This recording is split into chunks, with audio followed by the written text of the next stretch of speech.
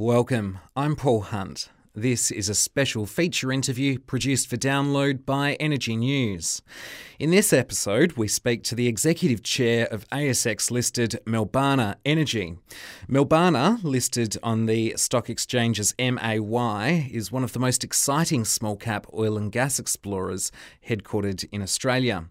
As we'll find out in this podcast, the company's embarked on an exploration program that looks to bring home substantial revenue and shareholder benefits in the short to mid-term. It owns a brilliant asset in Cuba, of all places, and it's primed for growth as it prepares to drill 2 high-impact exploration wells in the coming months. In this feature, I'm joined by Melbana Executive Chairman Andrew Purcell.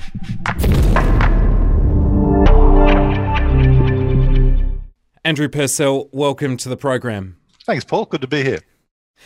Let's start with Cuba, a country not only known for its fine cigars, but perhaps more excitingly, its onshore oil prospectivity. Your permit, Block 9, it's roughly the size of a small country stretching 2,344 square kilometres. That's bigger than Mauritius for those following along at home. Andrew, how did you come to acquire Block 9 back in 2015? Well, we get led by our geoscience team. They're a very experienced technical group, many decades of experience, New Ventures, ExxonMobil. So their area where we can value add the most is one of the areas is in heavily folded geologies. And so those parts of the world is where we get led to, PNG, Iran, parts of Australia, Burma, Cuba. And so when we had that list of projects to look at in those various jurisdictions, we then apply all the commercial filters, fiscal terms, established oil industry, security, ability to, get in and out of the country. And on that basis, Cuba came up well. The rest is history. What's the history of oil and gas exploration and production in Cuba? Oh, it's long. It's Gulf of Mexico. So, the original oil fields that were exploited are over 150 years old. I have an interesting anecdote. I was told by one of the gentlemen in Cuba that there's an oil field in our Block 9 called Matembo. The tar from that oil pit was used to pave the streets of Manhattan, which gives you an idea of how far back their industry goes. Oh, right. Industry experts believe the entire permit, Block 9, could hold as much as 15 billion barrels of oil. How is that calculated? Because that'd be nearly $1 trillion worth of oil. To put it into language that perhaps is easier for your readers and viewers, is we have an oil field just to the northwest of Block 9 called Varadero. That's 11 billion barrels. When you look at the previous wells that have been drilled in the block that we're operating in and the previous oil fields, you take the seismic lines that exist, you do some other geoscientific studies, gravity, etc. You can look at structures, you can map them, how big they are, you can do your volumetric assessments, you can look at where oil's been found and in what sort of rates of production, and then the geoscientists put on their pointy hats and come up with volumetric assessments. That's basically the way it's done. Before we get to the operations program upcoming, I want to look at Cuba in a broader context. Why Cuba, of all places in the world that has oil? I mean, you didn't pick the Perth Basin or Guyana. Cuba, what's it like to work in a country like Cuba? Well, let's put us in perspective. We're a $50 million oil and gas explorer. That in Australia would limit our ability to fields within our financial scope. But what Melbana does and what Melbana has done is we chase elephants, for our shareholders, and we like to leverage our good international connections and our good geoscience capabilities. So by going to somewhere like Cuba, where not many companies, when I say no one, there's a Canadian company called Sherritt that's been operating there for decades very successfully. To go into the Gulf of Mexico, which is a prolific hydrocarbon zone, but which hasn't had the investment and the capital due to various international politics that people are probably aware of involving Cuba and the United States. We could get in the door as an Australian company quite legitimately. We could apply our techniques, our knowledge. We could get assigned a very large acreage of very prospective oil. And now we've delivered for our shareholders an opportunity to participate in the drilling of a couple of wells that, if successful, could be hundreds of millions of barrels of oil. Now, try and replicate that in Australia as a company of our size. Well, you don't see that happen often in Australia. For those who don't know, there's you mentioned geopolitics and, of course, the Cuban-US strained relationship. There's no export issues with Cuban oil, is there? No export issues from our contractual basis. I mean, the deal we have with the National Oil Company of Cuba says any oil we find, we can sell it internationally at international prices. They do have a right to purchase it for themselves, but at those same prices.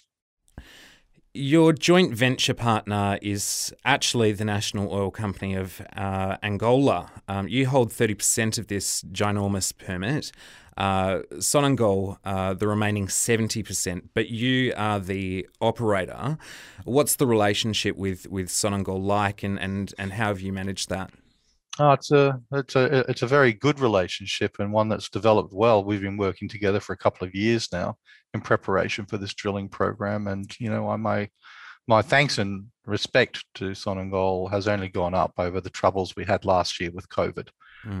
They, I think, quite reasonably could have found any of a number of excuses to have said to us, you know what, in this current environment in the world, let's not go ahead with this project now. And they didn't. And yeah, progress was slower and harder because of COVID. But we are now where we want to be, about to drill these wells because of Sonangol, because of their faith and commitment to our agreement and undertaking. So, full tick to them. You're listening to Energy News. Today I'm talking to the Executive Chairman, Andrew Purcell, of Melbana Energy, listed on the ASX as MAY. Let's jump to the next couple of months of operations, or at least by the end of the year. You've mentioned these two high-impact wells. Let's start with the permit overall, because it has a historic oil production there and some old fields, but you're looking at deeper targets. Can you give us a bit of an overview? Yeah, traditionally Cuba is produced from a shallower formations, which has delivered a much heavier crude, which is typical that part of the world and in Venezuela. But what has intrigued us about the permits we've chosen to pursue and the targets we've chosen to pursue is the previous wells that were drilled deeper vertically, much below those traditional targets, have produced a much lighter crude, one that has flowed to surface unassisted. So we have formed our theories as to why that is the case, our geoscience team has. And therefore, what we're doing with our first well is we're going back in and we are drilling right next to one of those previous wells that tested and recovered oil from those deeper formations of a lighter crude. This will be a game changer for Cuba if this is successful. With that first well, Alameda 1, how deep is that and what are your targets? Because you've got, I guess, stacked targets, haven't you? Yeah, that's right. We designed a well to go through all the previous intercepts, all the previous offset wells, gave us information on where oils were, and then we could see them on the seismic as the structures that might have been responsible for those successes. So we've designed the one well to go through three separate structures. The main target being the deepest structure at about 4,000 meters, but all the way down. We've got two other structures, so it'll be an interesting well for sure. Just to reiterate and make sure that this is clear, these are conventional wells, aren't they? Yep, just straight oil and gas wells. Marty 5 is one of the previous wells that we're twinning with the first well, which is Alameda 1. The second well is Zapato 1, which is the previous oil field that I mentioned, the Matembo oil field.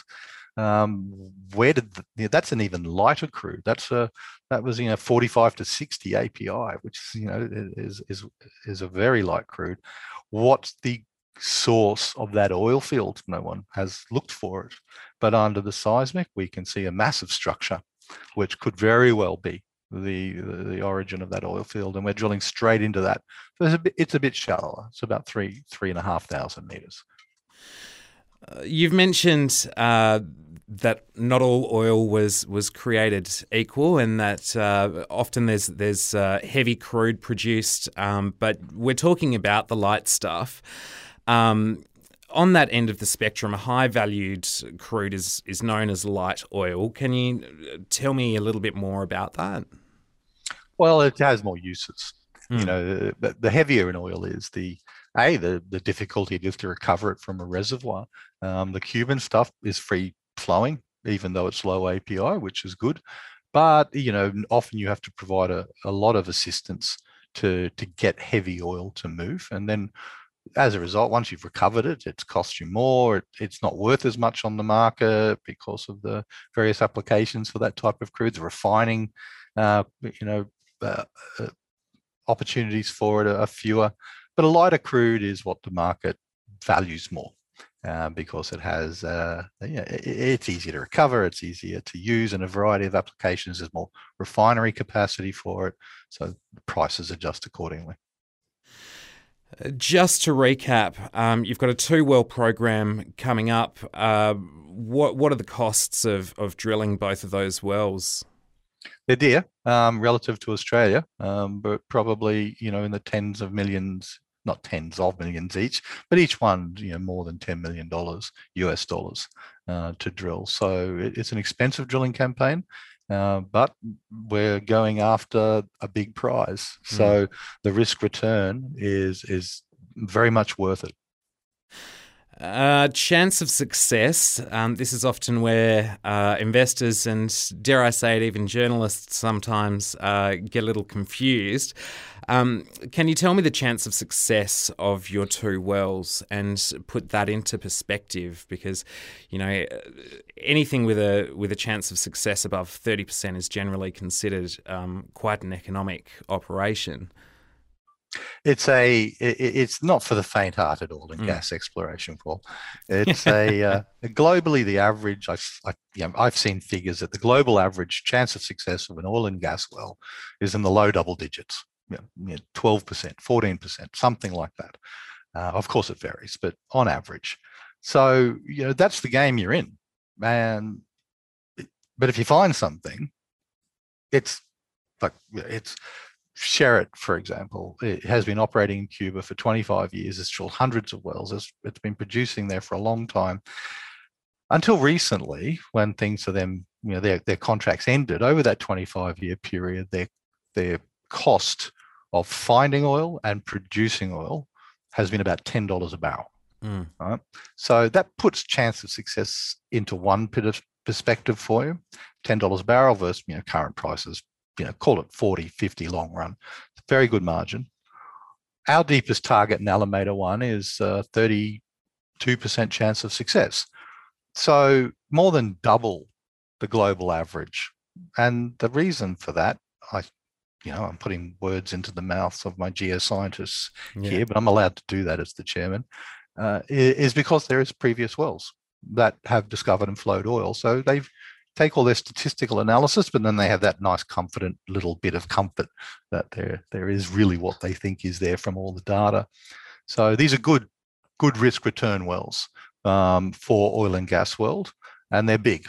So as a part of your portfolio, investing in something like this, you wouldn't put the kids' university funds entirely into oil and gas exploration, but a bit of your portfolio, you can really deliver the alpha, as people like to refer to it in investment world, something that gives you a lot of bang for buck when it works. So Alameda-1, that has a 32% chance, you said. Zapata? Zapata's less, it's about 25. That is because we don't have a previous well at that depth to test the structure that we're going into. But I mentioned earlier the Varadero oil field off to the side of our block, the big 11 billion barrel oil field. That was actually discovered on a gravity anomaly.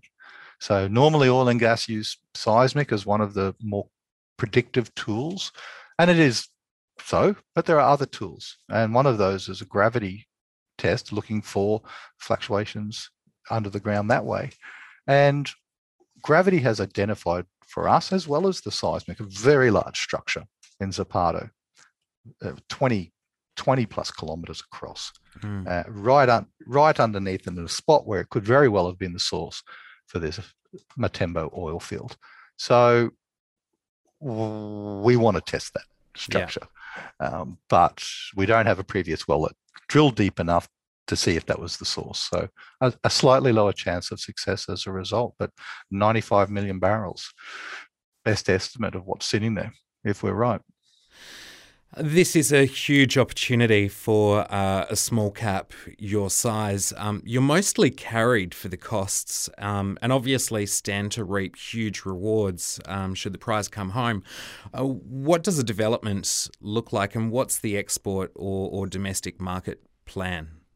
Well, I'll tackle both those things in turn. So for development is a sheer delight after operating and working in Australia, where you find something and then you've got a couple of 100 kilometres to traverse, or offshore infrastructure that has to be built or piped back. Cuba's an island. Where we're operating, we're 50 kilometres from an oil terminal. We've got a pipeline, a rail line next to us. We can truck oil from the moment we found it, but to fund in the long term the more permanent solution. So development is, from an infrastructure point of view, irrelevant. It's just that easy. From a field development perspective, as you say, it's a massive block, and we're starting with the westernmost, best studied part of it to begin with. A success there would allow us to fund for many years the development of the entire field across the entire block. So that's the development side of it. Cuba produces about 45,000 barrels a day of oil. It needs twice that. And so I would imagine if we're successful with these wells, the Cubans are going to, well, it's a tough decision. It's their decision. We're going to sell it on the open market unless they say to us they want to buy it. But their infrastructure, their refineries, their consumption is all based around their heavy oil. So if we find a lighter oil, that may be very attractive for them to sell that internationally for foreign exchange earnings, and then use that funding any way they want, rather than try and take that lighter crude, which trades at a premium, and use it in their existing infrastructure. I don't know what they're going to choose to do there. Who are you using to drill in Cuba? Because I imagine there's only limited rigs, but there has been a company around there who has been drilling for, as you say, a very long time, decades and decades and decades. What's your agreement with a drilling contractor? Well, we ran an international tender. We spoke to the sort of players that do exist in Cuba. There's French, Russians, Chinese, Canadians, and we ended up entering into a contract with a Canadian company called Sherritt because of a couple of reasons. One, and the main one, they've got well-established drilling infrastructure in Cuba from their decades of being there and operating there.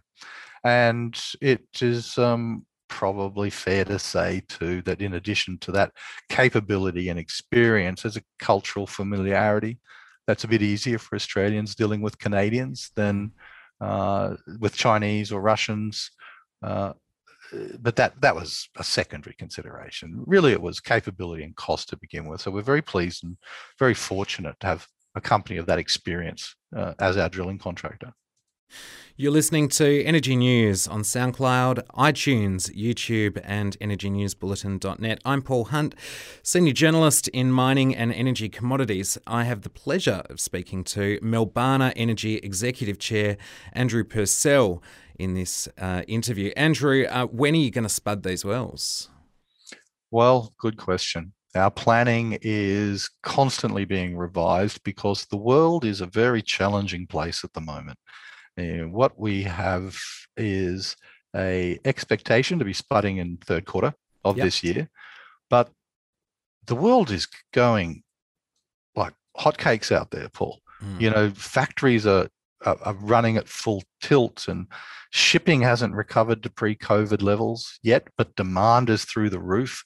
Uh, Shipping containers.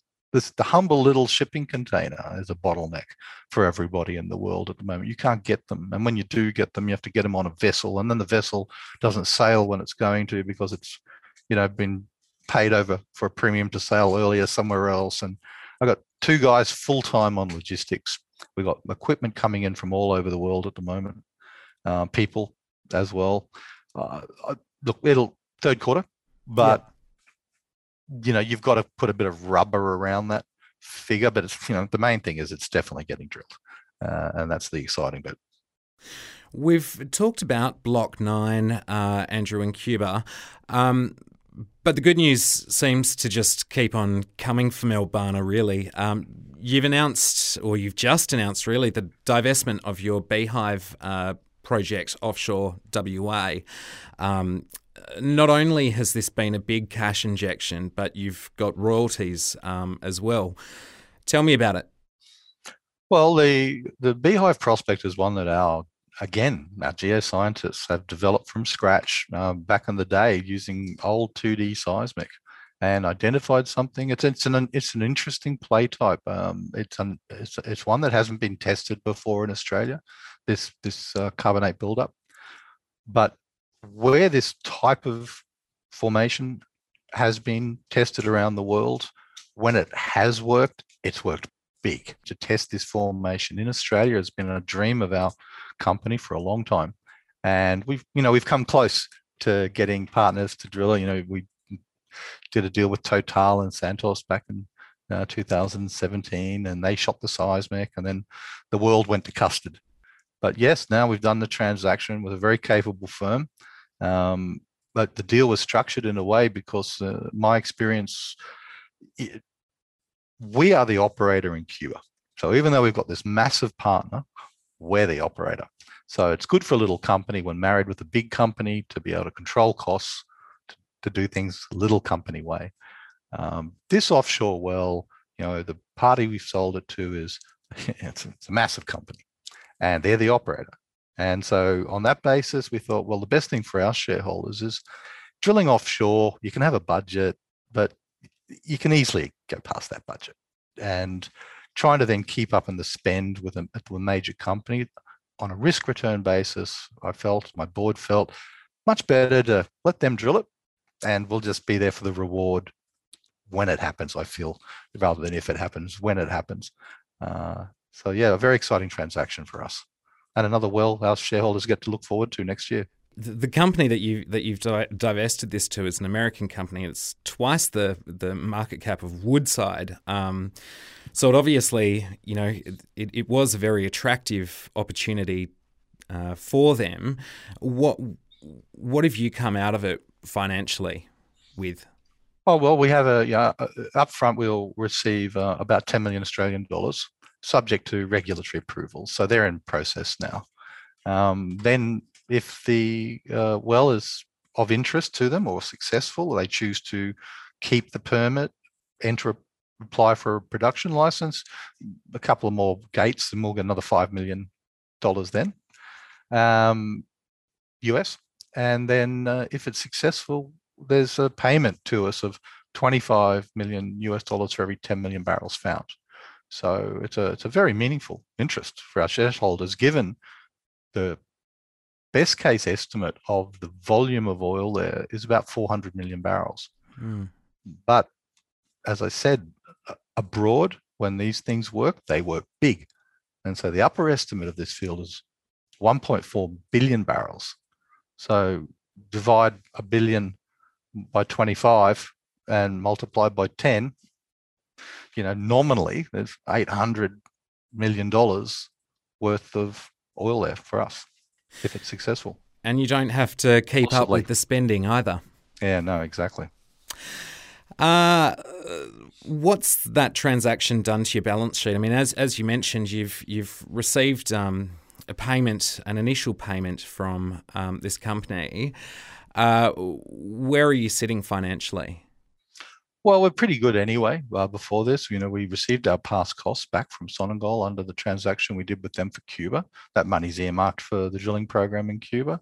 But, we're sitting on a fair amount of cash for us historically at the moment. But and I must say when and if this $10 million comes in from the sale of Beehive, but, regulatory approvals are not the most difficult thing to imagine occurring.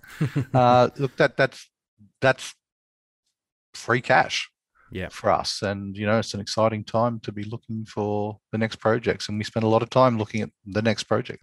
So we've just heard how beneficial the sale of the Beehive prospect was. That's not the first time that you've made beneficial transactions like this. There was ACP 50 and ACP 51 in 2018. What's your stake in those two permits? Well, we had the residual interest stake. We sold it to our joint venture partner in 2018, and if they were successful in farming it out or selling it, we would get an interest as a delayed consideration, and they were successful. I'm pleased to report, and good for them. They have sold the first block to a joint venture between Santos and Sapura, who will be drilling a well there next year. They've conditionally sold the second block. We have a bit of cash up front as a result of that transaction from them. Thank you very much. And a little royalty interest if they're successful. So these wells, our interest in them at least, is not at the same scale as Beehive and Cuba, but it's another well. It's a fourth well, potentially a fifth well in our portfolio that our shareholders have an interest in, with nothing more to spend. You also have stakes in two adjacent permits to Beehive, and we don't know what the result of Beehive is going to be, but can you put into position or explain to us what your two permits offshore WA look like if Beehive comes through? Well, whether Beehive does or doesn't come through, we're not sure what the impact it will be on these adjacent two blocks, because they both have existing oil discoveries in them, but small. Turtle and Barnett are a few million barrels each of undeveloped oil discoveries. Now, we've done a lot of work over the years in the Joseph Bonaparte Basin, or the Petrel Sub-Basin, because of Beehive. Made sense to have a closer look at these adjacent permit areas. So we picked them up in the last gazettal round, and we're doing work on them at the moment. We'll form a thesis, but it's always nice going in knowing that there are oil discoveries there as a hint of understanding why. One glaring area that we should probably talk about is, which we haven't managed to just yet because we had so much to cover, is your background and management of Melbana and also your board. Can you give us an overview of both yourself and the management team? Sure, no problem. I'm an engineer, but spent most of my career in investment banking with Credit Suisse here and abroad. Did a lot of resources banking in that time, so I'm more on the commercial side of international finance and transaction. Spent a lot of years on boards for Credit Suisse around the region on resource companies and industrials. Came back here 10 years ago and decided to invest in the oil and gas sector, principally because it was so unloved and prices were so low, but the fundamentals for the long term just didn't gel with that in my mind. The other gentleman on the board I've been with for a number of years since I joined the board, Peter Stickland, is a geoscientist of great experience in our small cap ASX world. BHP, his name against some big discoveries in his time there. Mike Sandy, also a lot of experience here in the US, ASX companies, oil and gas. So it's a very well balanced and experienced board for oil and gas exploration.